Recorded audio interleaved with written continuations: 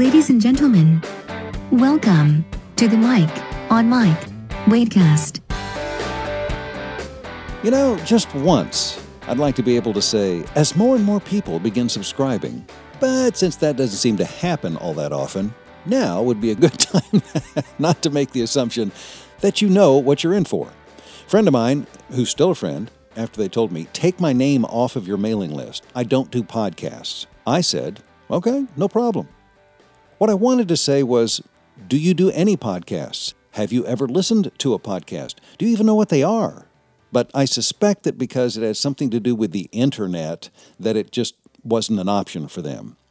At least I tell myself that because I don't really want to hear, well, yeah, I've listened to podcasts, but not yours. Which is why I'm mindful of reminding you that if you think the last thing the world needs is the 87,001st podcast, yes, I agree. As good as some of them are, I don't really have the time to invest 30 or 45 minutes unless I'm taking a road trip, listening to drown out the noise surrounding me while I'm working, or I just don't really care if I ever get that time back. Which is why I do a mini-cast.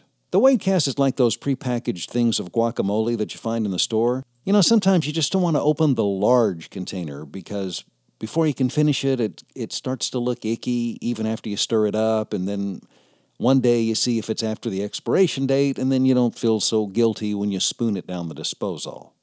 But the mini pods, ooh, the individual servings, yes! You'll rip the foil off that and scoop it clean with just enough chips so all those carbs don't spike your blood sugar, and you come out on the other end full and satisfied. Now you know why I say the Wadecast is great stories for people who don't have a lot of time to burn. My hope is you're satisfied and you're not starting something you won't finish. So, with that in mind, let's circle back to that sell-by date. Why is it so hard to find? Like they're hiding it?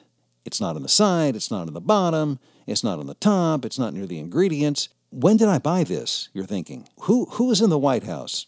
Did we move this from our other house? Wait, there it is. Oh, I missed it because they use lawyer font.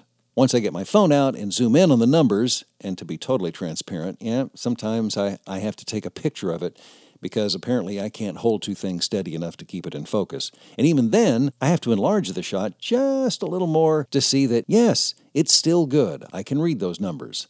Often thinking to myself, if it's this good for that long, what's in it? And how can it be good for my body? What I really object to is the terminology. At a certain age, I don't want to read expiration date. Kind of creeps me out. Sell-by even makes me uncomfortable. It makes me feel like I'm lazy.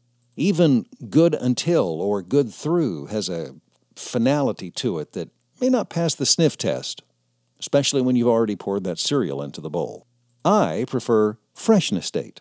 I see that as a reminder that, I need to refresh. And that leads to all kinds of great things. Refreshing your mind.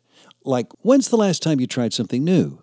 And I'm not talking about a casual, half-hearted try. I mean making a commitment to something until you were pretty sure you weren't going to break through a wall, and this just wasn't for you. A failure? Certainly not. A time to move on, to try something else new. Now, when it comes to refreshing your body, nobody wants to go through rehab or PT or sometimes just even mix in the occasional walk until they see the results.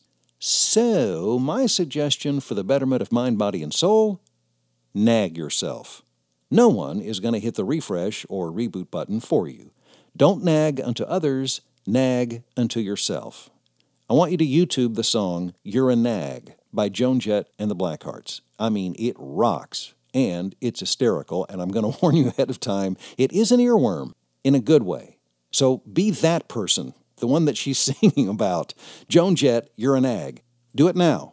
Don't make me nag you, because, as Mrs. Wade is not shy about saying, I'm pretty good at it. This has been the Mike on Mike Wadecast. Thanks for listening.